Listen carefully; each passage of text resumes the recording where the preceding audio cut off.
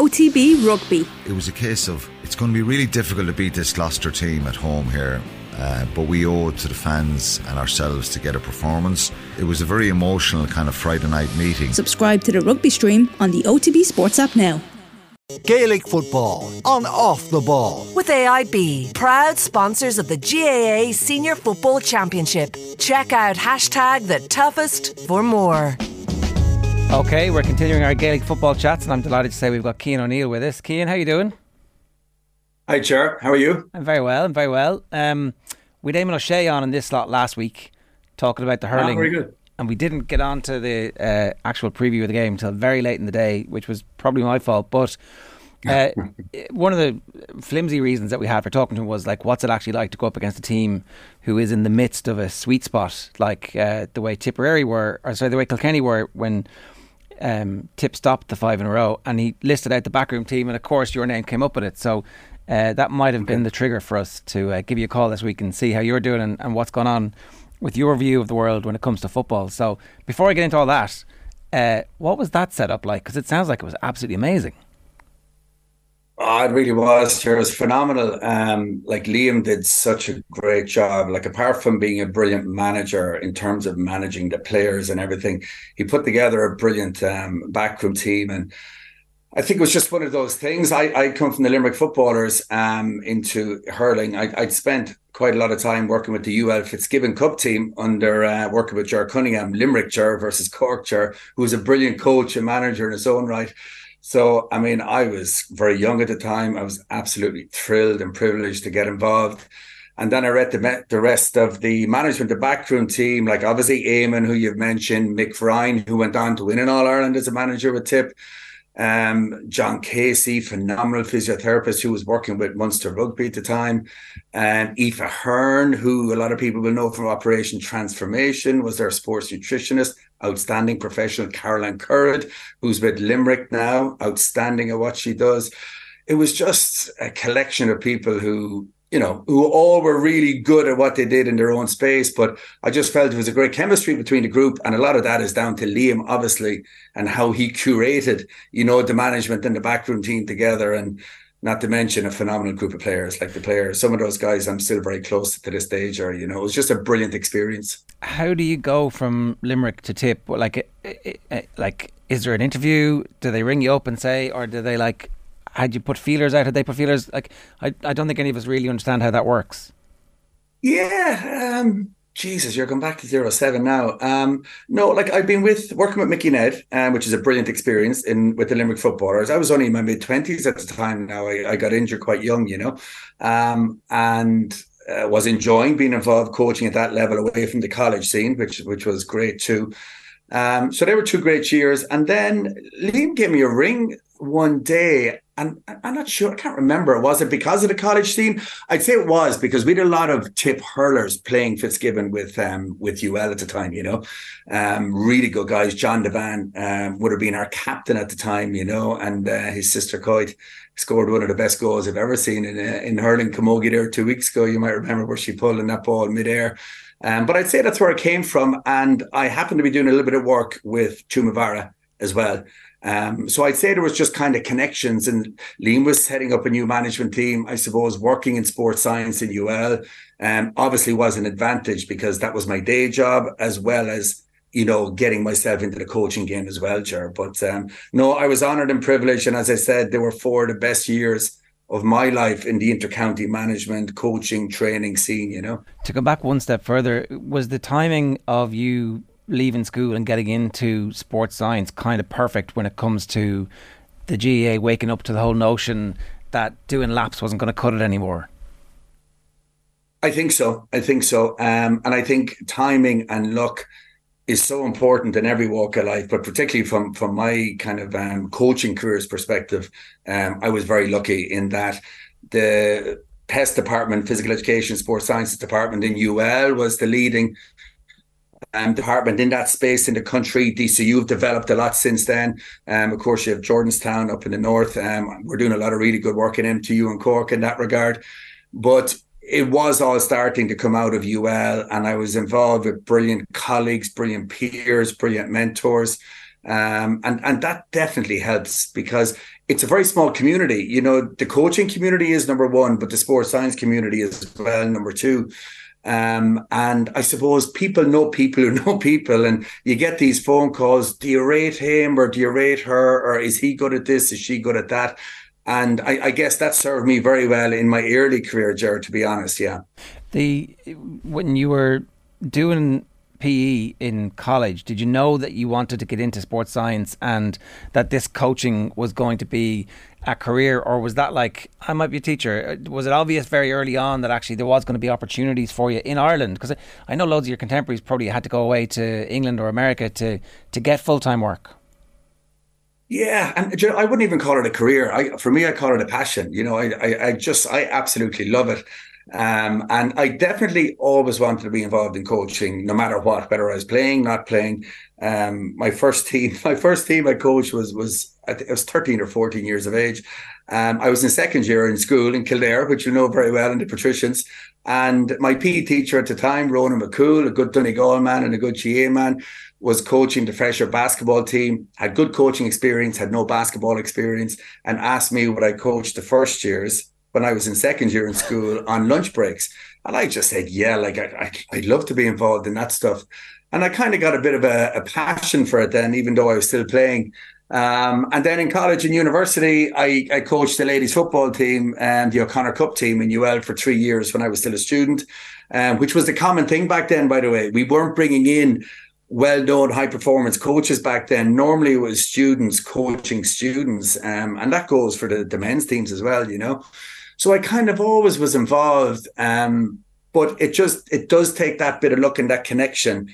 Like from my break with Limerick and Mickey Ned, it would have came through PE circles. Mickey Ned, of course, was a PE teacher trained in Strawberry Hill in London himself back in the day.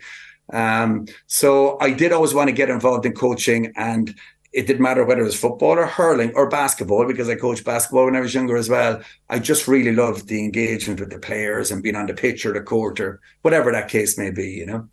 The multiple sports is really interesting and kind of helping to establish what you believe how the game should be played.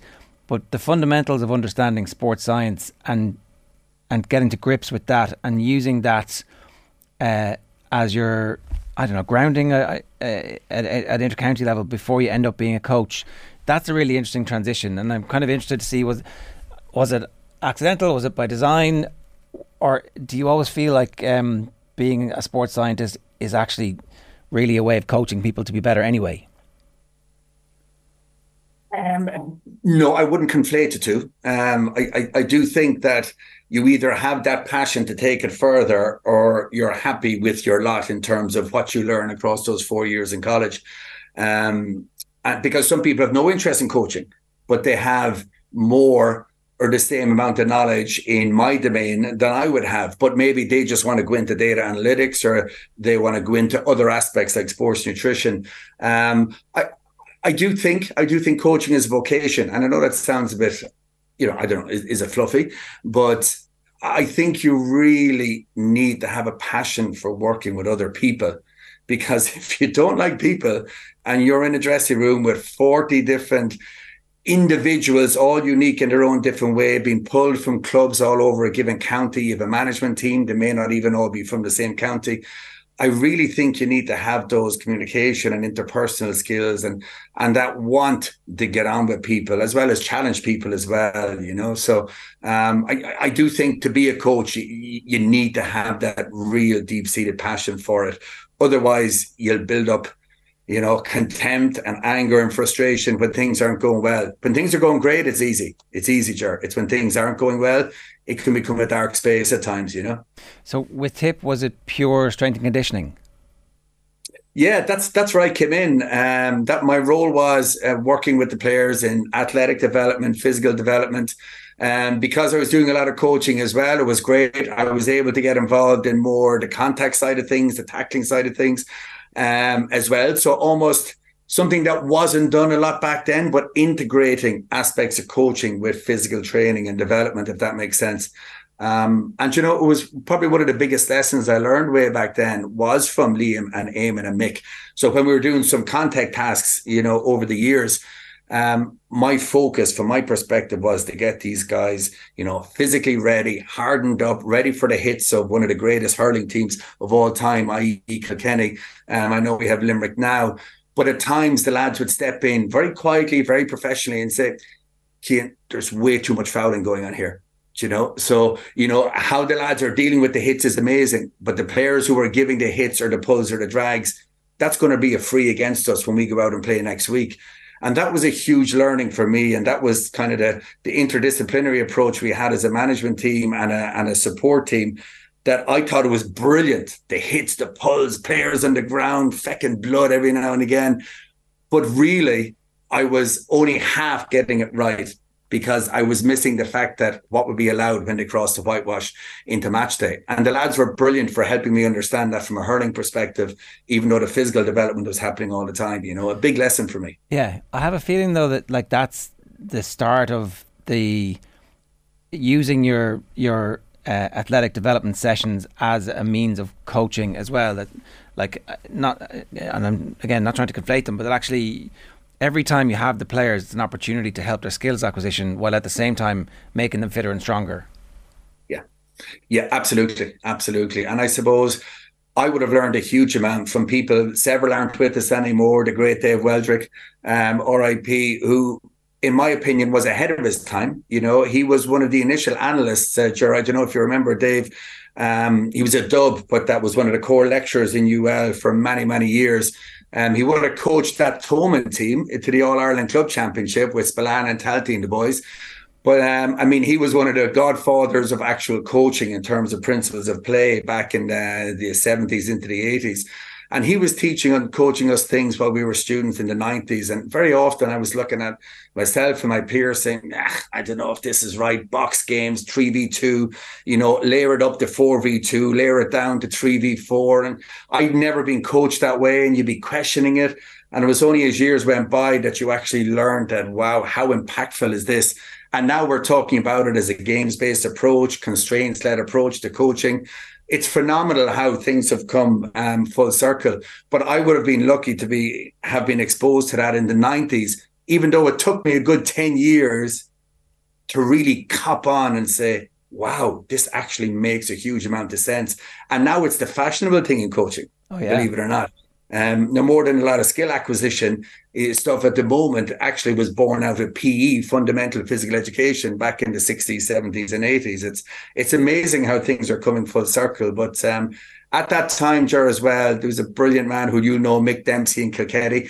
And Mick was doing exactly the same thing, a proud Laois man from a football background who was working with Brian Cody and Martin Fogarty in that group. And we became very friendly over that time. We did a bit of work with Leinster Council together, and he was doing exactly the same thing. And it was great just to be involved in that era where there was kind of a mix-up between what's happening in football, what's happening in hurling. Paul Kinnerk is taking it to a whole new level now in hurling. A lot of the root foundations of what he's doing, I wouldn't say it's born out of football, but it's born out of principles of play that are very common in football, if that makes sense. Explain a bit about that, will you? When you say those principles of play that are common in football, is that maintaining possession, trying to find pockets of space to be able to retain the possession, and maybe you could explain it better to me. No, you're absolutely right. For me, like when I got into hurling in those noughties in the early years in UL, and then, with Tip, very much of the game was taught about playing on instinct, and just fire the ball, hit the ball as long as you can, as hard as you can, and let's win the 1v1 and the 2v2 duels, which is still a critically important part of the game. But I do feel, and this is my own opinion, I do feel that hurling has become a lot more structured. I think the game will still move incredibly fast. The ball will travel faster and further than any football ever will. But I do think there's a lot more structure and a lot more order on the game. And you can see that in the style of play that Limerick play. They can mix it. I mean, if they want to play a ball retention or a possession game, they can do that. They'll always have a man outside. They'll always have a runner from deep. They'll always try and create those diagonal passes with a triangle run coming from support, what I call a trailer run. And there are things that wouldn't have been as common in hurling during my time working in the game. But yeah, if you look at Eamon O'Shea, who's one of the best coaches I've ever been honoured to work with, And one of his foundation principles was the importance of space creation and then space penetration. And I just think that those principles, whether it's basketball, soccer, rugby, Gaelic football or hurling, the principles are the same. It's how you apply the principles is where tactics come in, and tactics are specific to the team. Cian, I'm not sure, but I think you were at Newtown Shandrum for a while as well. Is that correct? Yeah, I was with Newtown Shandrum in 9 and 10. It was a season that branched 2 years because we were very fortunate. A great bunch of players. We won Cork and then we won Munster.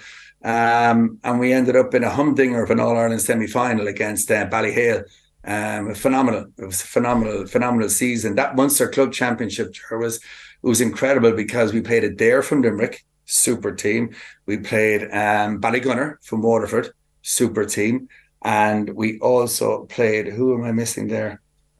Jesus Christ, I'm missing someone. Oh, Thurles.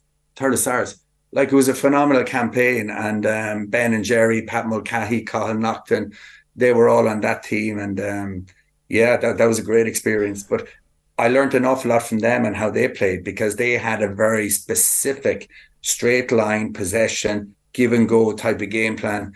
And I remember the day I talked about maybe incorporating some diagonal balls, so from 5 to the 12 pocket.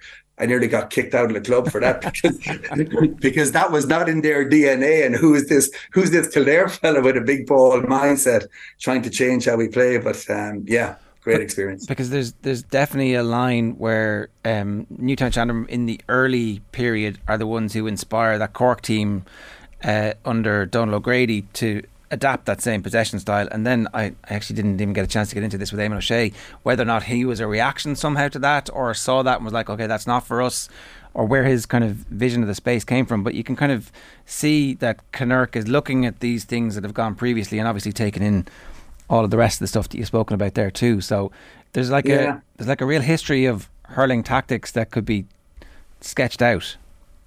Yeah, and I mean, like that term, styles make fights, and I think that style of play that was born out of Newtown Shandrum was specifically designed because of that group of players, spearheaded by Ben and Jerry. Let's call a spade because it came from the work of their father coaching the club teams up through the ages.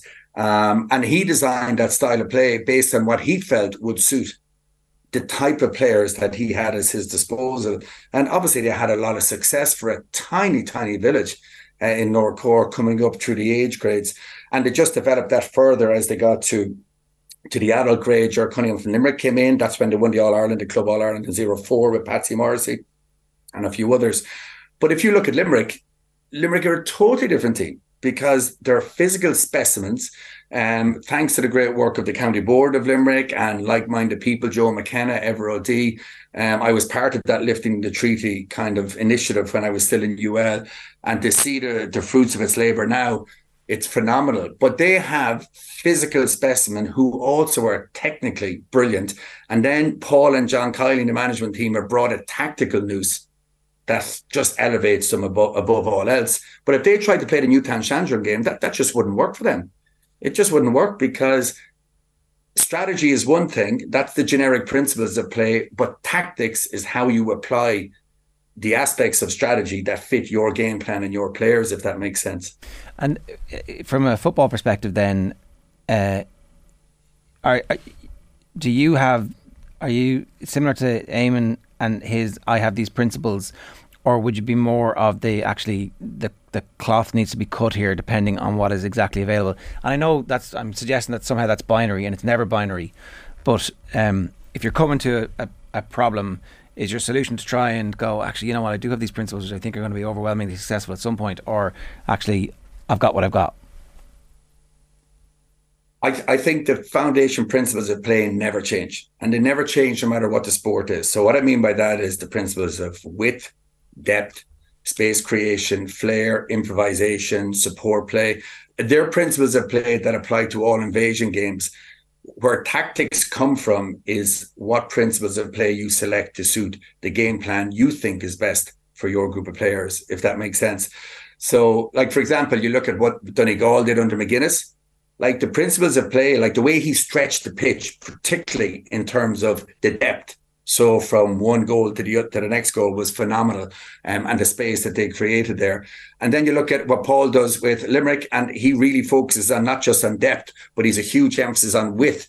And Dublin under Jim Gavin would have had that. If you remember some of the attacking styles of play, it wasn't unusual to see 10 and 12 hugging the sidelines, 13 and 15 hugging the sidelines. That's the principles of width. And what they were trying to do there was to pull out 2, 5, 4, and 7 to leave gaps between 2, 3, 3, 4, and 5, 6, 6, 7. And the principles are the same, but how they went about that were quite different. And I think that's why tactics can change between games, even with the same team. But the principles are the key underpinnings, they're the foundations of their gameplay. You obviously have to work really hard with a group of players over a sustained period of time to get Dublin, for example, to be so good at implementing that. How long does that take generally? Like what? I mean, obviously you're always at it, I know, but before you would comfortably be able to say, okay, we've tried this out in training, we've applied it in matches, we've iterated on the basis of what we've seen in both training and the matches, and now we're ready to go with it. I think it's a really good question, but I think it depends on the group of players you're working with and how they trust you, number one, as a management team, as a coaching team, how they feel it fits them and fits their style of play, and then their willingness to accept that. So I often talk about three things when I work with teams, and that's role clarity. So are you clear about the role? The middle one is one people often forget, and that's role acceptance.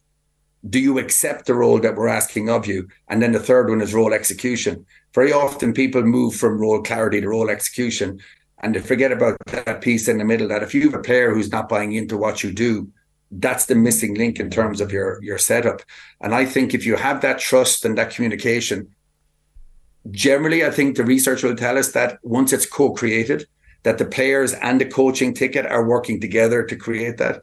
I think that's where you'll see the greatest level of success.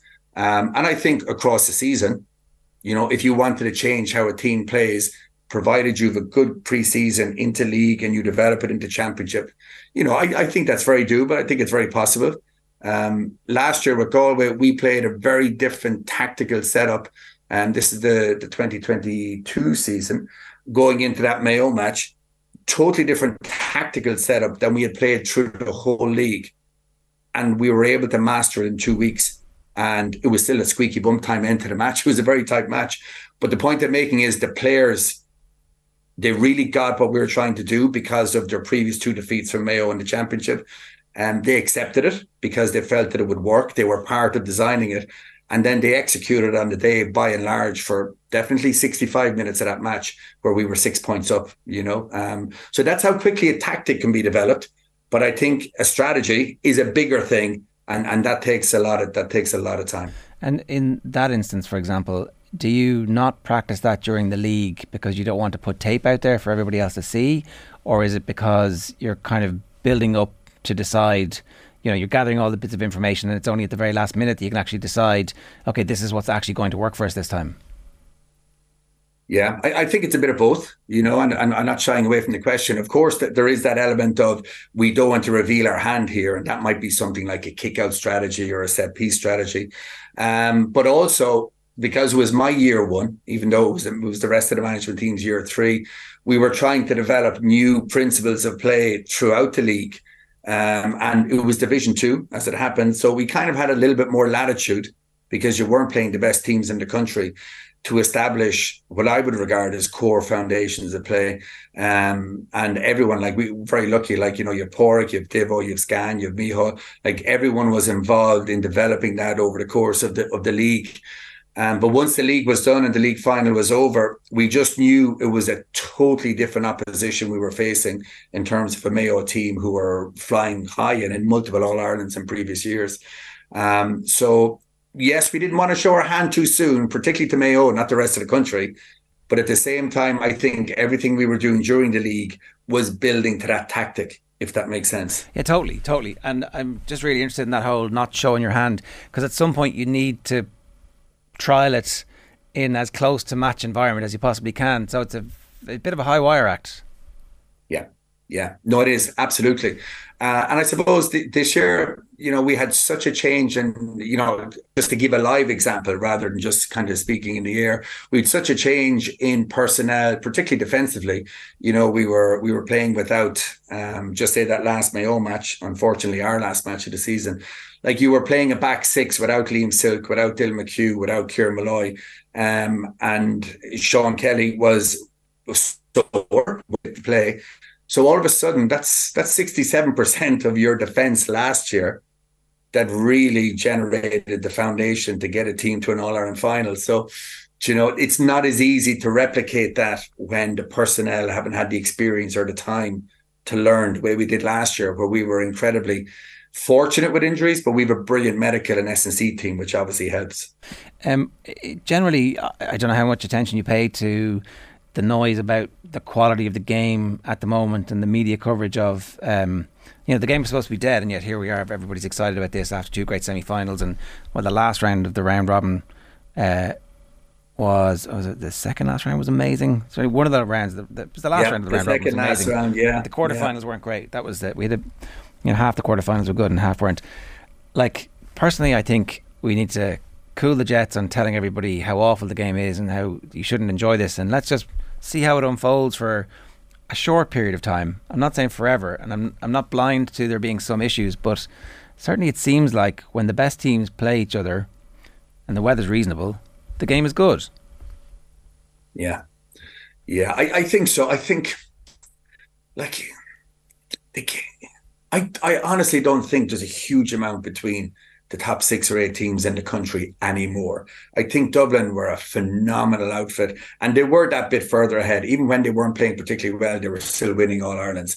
But I think now, it wouldn't have been unusual to have an All-Ireland final this year without Kerry or Dublin. And I think both teams and both management teams would accept that. Like, Derry could well have beaten Kerry. I think Dublin were too strong for Monaghan down the last quarter, but they could have been caught early on. So I think when teams know that there's not that much between them, it can lead them to be a little bit cautious because they realise they have an opportunity to really do something special here. And there's a couple of good examples of teams this year where you might have been surprised at how cautious they were playing when really it felt they potentially had the ability to be a lot better than that. But I do think there were some matches that particularly at quarterfinal stage, you wouldn't have been happy as a spectator. But I do think you need to look at it at the other side and look at what all of those players, management, backroom have invested in this and what must be going through their mind in terms of ensuring they get to the next round. I think they're not the same thing how spectators and media view a game and how those in the inner sanctum of a dressing room view it. And that's unfortunate that not everybody views it the same, Well, to that end, then, there's a possibility that we'll overreact to the current situation and change rules. And I just am concerned about the law of unintended consequences when you start changing rules. Yeah, absolutely. I mean, listen, I'm an outlier, Ger. I think the advanced mark is an excellent rule. I'm an outlier, and I know I am, and I don't want to get into an argument with anyone, but I'll tell you why. I think it's an excellent rule because it forces defenders to mark tighter. We went through a period of 7, 8, 9 years where it was mass defence but zonal marking. And what I mean by zonal marking is defensive systems were not really worried about who gets a ball as long as they were 30 metres or further from the goal. So therefore, they were almost allowing players at times to get the ball and then to try and construct a 2 or a 3-man press on the ball. Whereas now with the advanced mark, it's forcing defences to be more honest in how they defend. And if they're forced to be a little bit more honest and try and take out that easy catch that will lead to a score, well, then that leaves pockets of space in other parts of the attacking zone for the team in possession. And I know all the reasons why people hate it, don't get me wrong. A catch down here, a little dink pass from 20 meters. I get all that. In fact, we had a mark caught in the Mayo match, actually. And, you might have a conversation with that player and say, if you caught that close again, would you take the mark? Or would you just say, right, I'm 5 meters from goal, I'm going at this? So I do get the other side. But I think it's definitely loosened up what I won't call it a scourge, but I will, the scourge of 14 men behind the ball that we had to endure for years. Okay, that's interesting because that obviously is the science behind why we're doing it, and it's been very well explained there. And I think everybody should be open to changing their mind. So it's certainly worth considering. Yeah. Are you in favour then of making any other rule changes?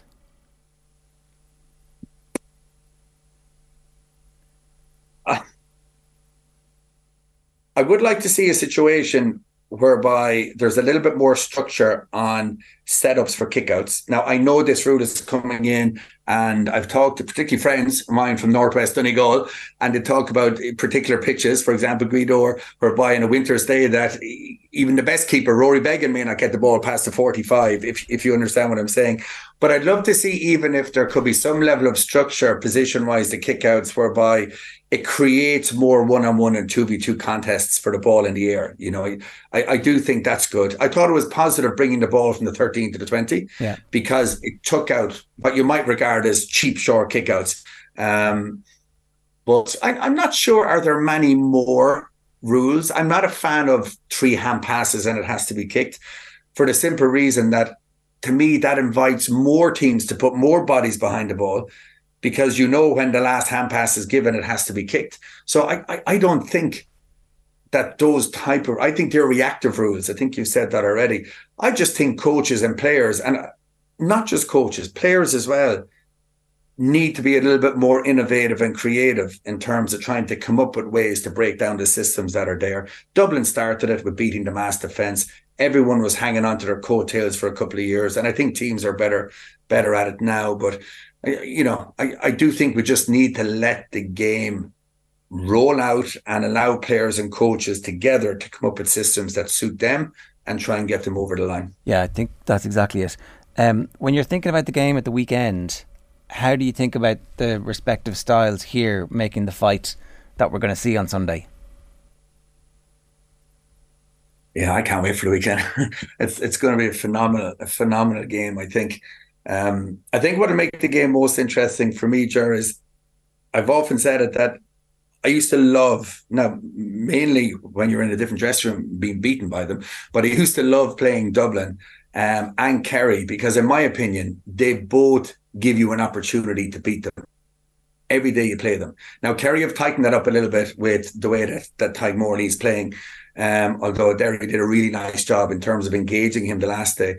But both Dublin and Kerry, and Mayo to an extent, they'll always allow you to beat them because they're front foot teams. They'll just back themselves to score more. And that's why I think this particular game is going to be so exciting on Sunday. I don't think either team is going to change too much from the style of play they've been playing all year.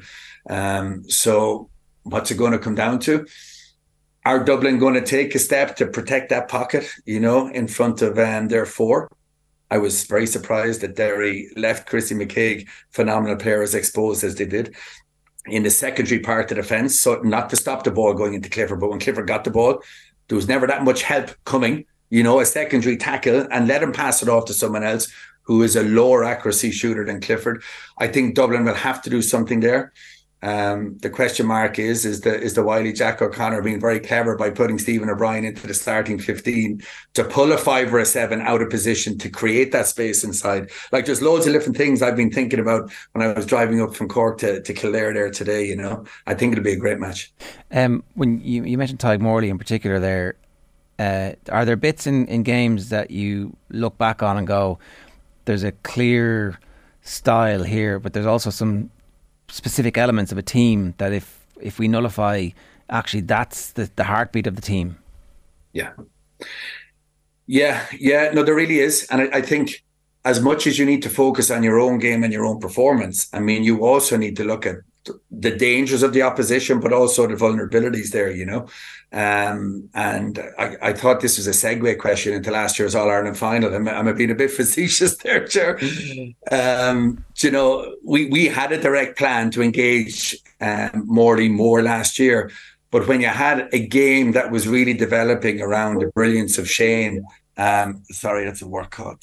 You know, the brilliance of Shane and his performance that day, sometimes you almost go with the flow of the game. You know, it still allowed Morley to sit, which had an impact on the rest of our forward play. But our game plan, by and large, in terms of getting scores on the board, was working. I think Dublin got away with it for years with Cian O'Sullivan because teams weren't brave enough to play six forwards up, which allowed O'Sullivan to be the brilliant +1 that he was when he was playing. And Dublin will play six up.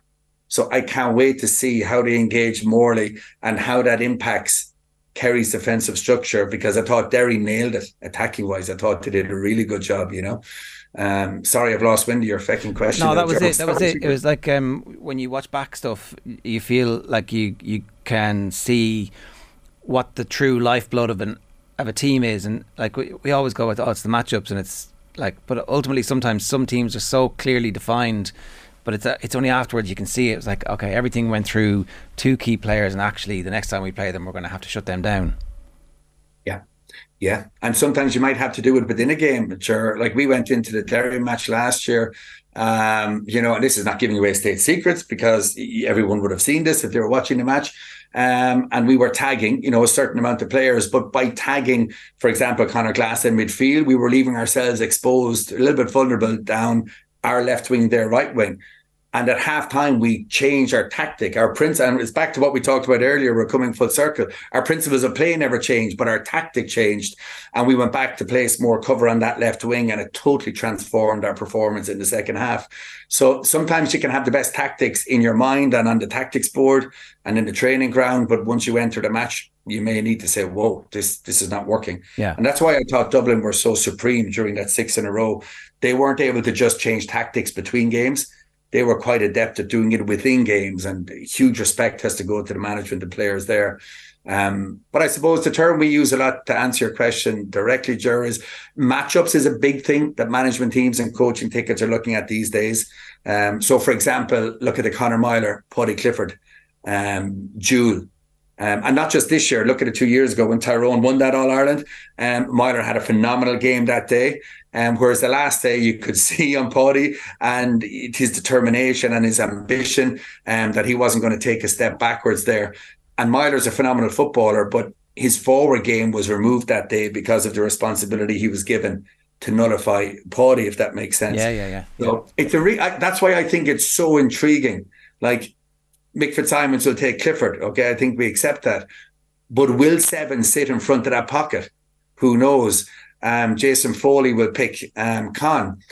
But which of the two matchups in terms of Graham O'Sullivan and Tom O'Sullivan are going to take Costello and are going to take Pascal?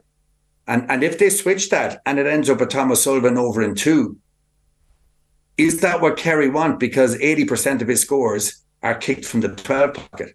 He's outside of the left. So if he's defending over in 2, that's diagonally 120, 30 metres from the 12 pocket, where he is so good at kicking from distance. So does that impact the matchup there, that Tom is going to pick up whoever is playing 13? It doesn't matter if it's Costello, and it doesn't matter if it's Pascal.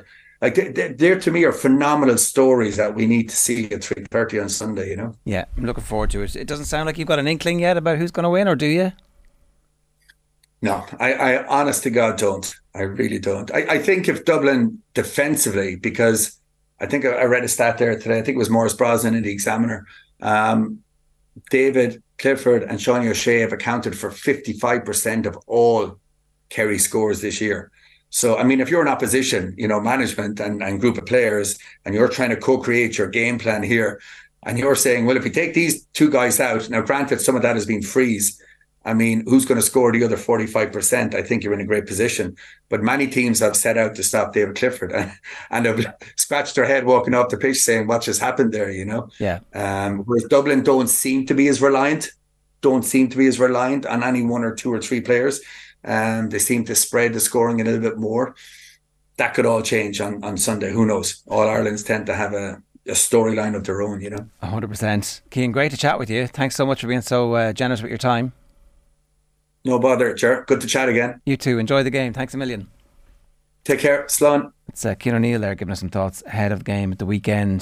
That history of Irish coaching is just really interesting, and the evolution of it. And his generation have made it realistic for people to grow up as kids in Ireland and want to work in sport full time in our universities, and then apply that knowledge to football, to rugby, to hurling, to soccer, and to all the other sports as well. So, just a really interesting character. Gaelic Football and Off the Ball is in partnership with AIB, proud sponsors of the GAA Senior Football Championship. Check out #TheToughest for more.